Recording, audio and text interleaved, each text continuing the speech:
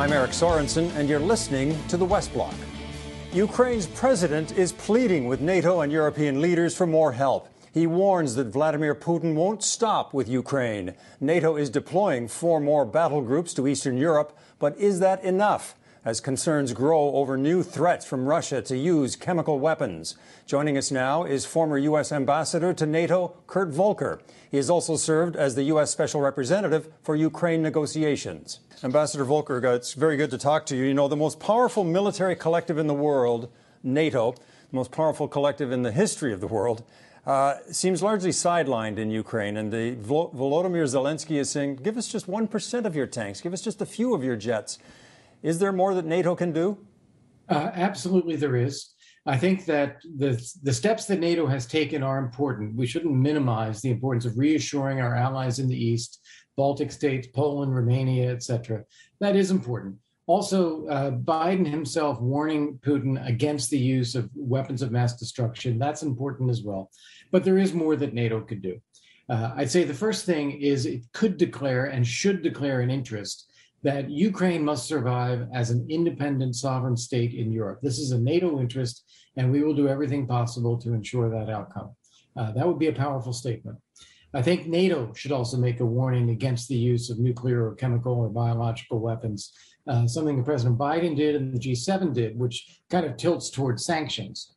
But Putin should know that there will be a forceful response against his forces if he is to use any kind of WMD.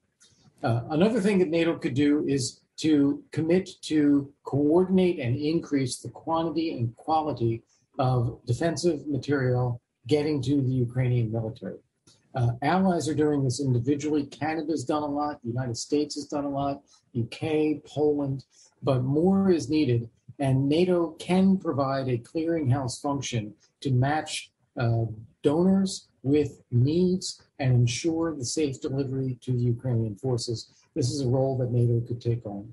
And then you hear Zelensky pleading constantly for more types of equipment. I don't see why we don't figure out how to get the Polish MiGs to Poland.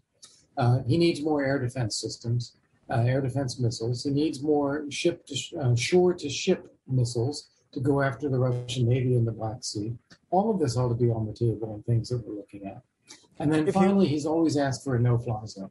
And I think we have to keep that option on the table. I respect those who say this will put us in direct conflict with Russia, but at the same time, look at the civilian casualties and think about what we can do.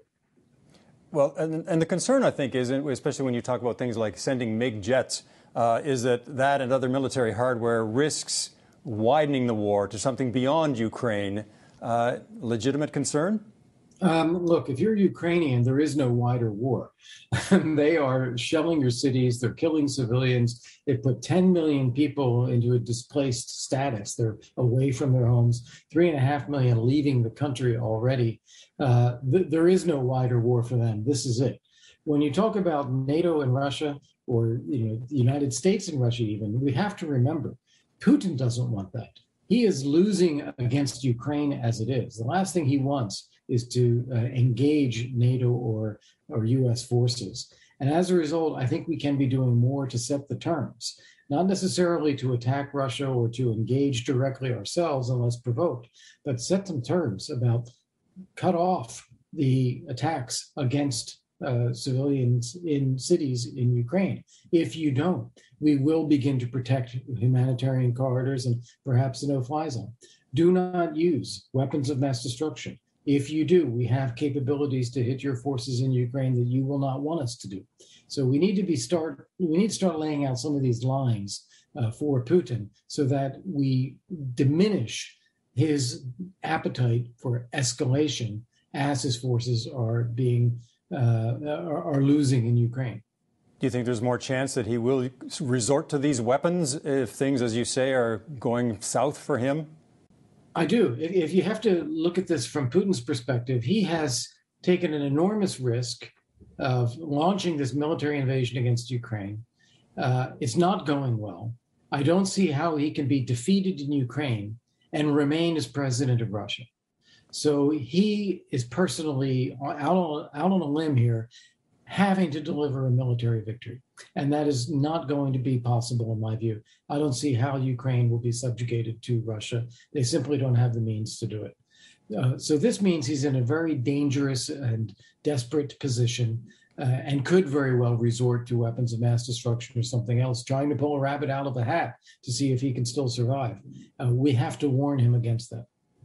Can NATO assist in a form of humanitarian corridors, even if NATO troops aren't the ones? I mean, maybe Sweden's involved or other countries outside NATO, so as not to provoke any more so, but something that can get humanitarian assistance to the Ukrainians in the short run. Yes. So first off, there is coordination functions. In NATO, as a military organization with a great headquarters staff and experience in matching needs and donors, they can do a coordination function, even on the humanitarian side. Second, to make sure humanitarian aid is delivered to where it's needed. In the first instance, this might be staging in Poland and letting the Ukrainians pick it up or driving it in. But if Russia begins to attack this, we should be providing escorts for such humanitarian assistance.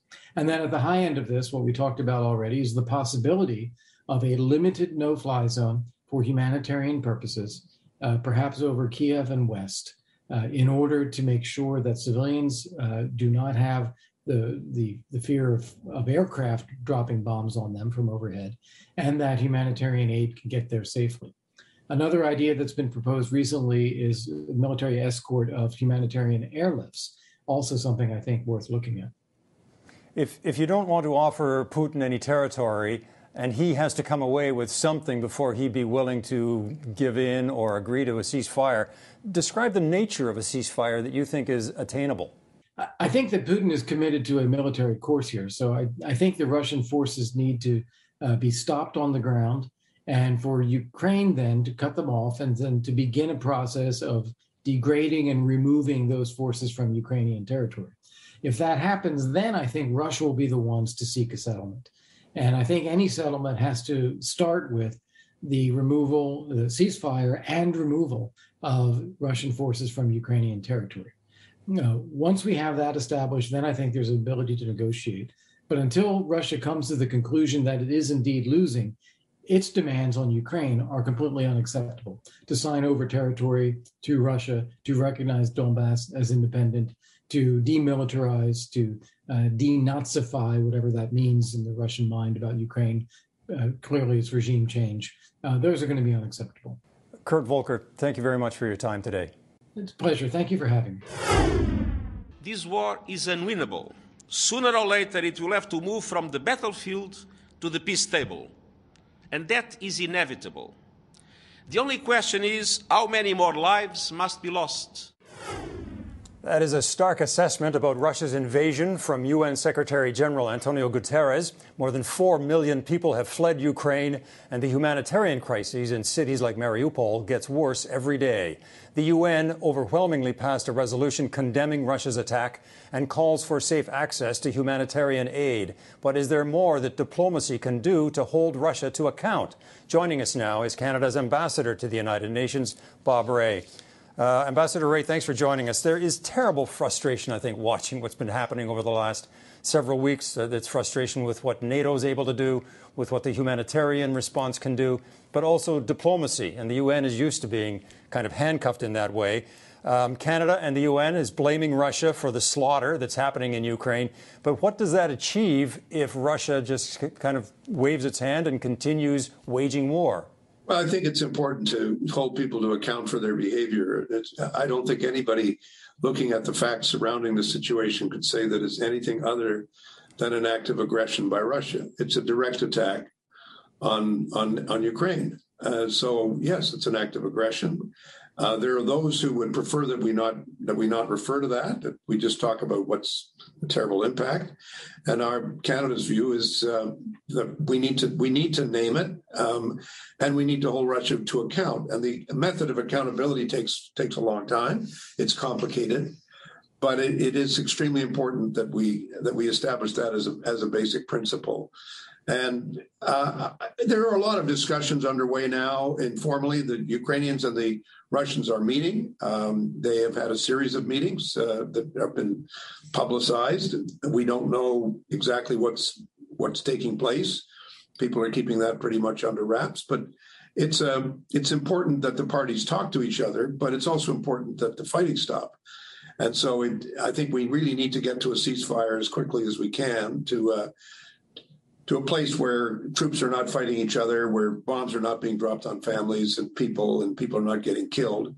And I think the Russians are reaching a point where they recognize that they're paying a huge price for this as well. This is not, Secretary General is absolutely right. This war, as opposed to what the Russians might have thought, this war is not going to be won on the battlefield. This war is going to have to be settled through a negotiation. And that, I believe, is the stage that we have to get to as quickly as we can, because there's absolutely nothing to be gained by continuing to see such a huge loss of life and cities getting destroyed. The list goes on, but the number of atrocities is really just appalling. The resolution that Canada sponsored had a vote of 140 to 5. That sounds overwhelming, but I'm struck by the 38 abstentions, which includes countries like China and other big countries, that almost seems to divide increasingly into this binary world of those willing to continue to work with Russia and those who won't. Yeah, I think that's right. I mean, there are a number of countries that abstain, but there are countries that abstain almost as a matter of principle, because they don't believe that we should be talking about responsibility, and that's a if you like, that's a value difference or a philosophical difference that we have. We believe we should. Then there are those countries with whom Russia has a very close relationship. Sometimes it's trade, sometimes it's troops, sometimes it's arms. Russia is a huge arms exporter in the world. They export mercenaries in the world. They fight a lot of battles that people don't necessarily even know about on the front page. The Russians are very opportunistic in their diplomacy, so they have some relationships that people do not want to upset. And then, of course, there's a couple of big countries like China and India that have their own reasons. I think that in China's case, they are so closely tied to Russia in a lot of the debates and issues in the UN that they are not going to go against them. But on the other hand, the fact that China abstained rather than voting with Russia is, I think, significant and is on the other side. India, I have to say, is a country that continues to be very neutral in its positions, with the exception of its ongoing conflicts with China and with Pakistan. But otherwise, India is very, very low key. It doesn't like to get into the kind of confrontation that's involved in taking action, taking the lead in that way. And that's just, again, that's their way of approaching this situation. So we have to be very careful as a country to listen to why our country's abstaining. We're doing a lot of checking out, talking to the representatives here, also talking in those countries, trying to get a better sense of what their position is. I think we appreciate, some people feel they don't have much choice but to abstain. Some people feel that they owe one to Russia, which is really too bad in my view. And the other reasons that I've already given. We're watching that all the time. We value getting a strong vote like 140, as we did yesterday, but we don't take anything for granted. And we need to know that there's always going to be second thoughts and concerns that people are raising. How consistent is the West being? How consistent are we with respect to refugees? How consistent are we on humanitarian assistance?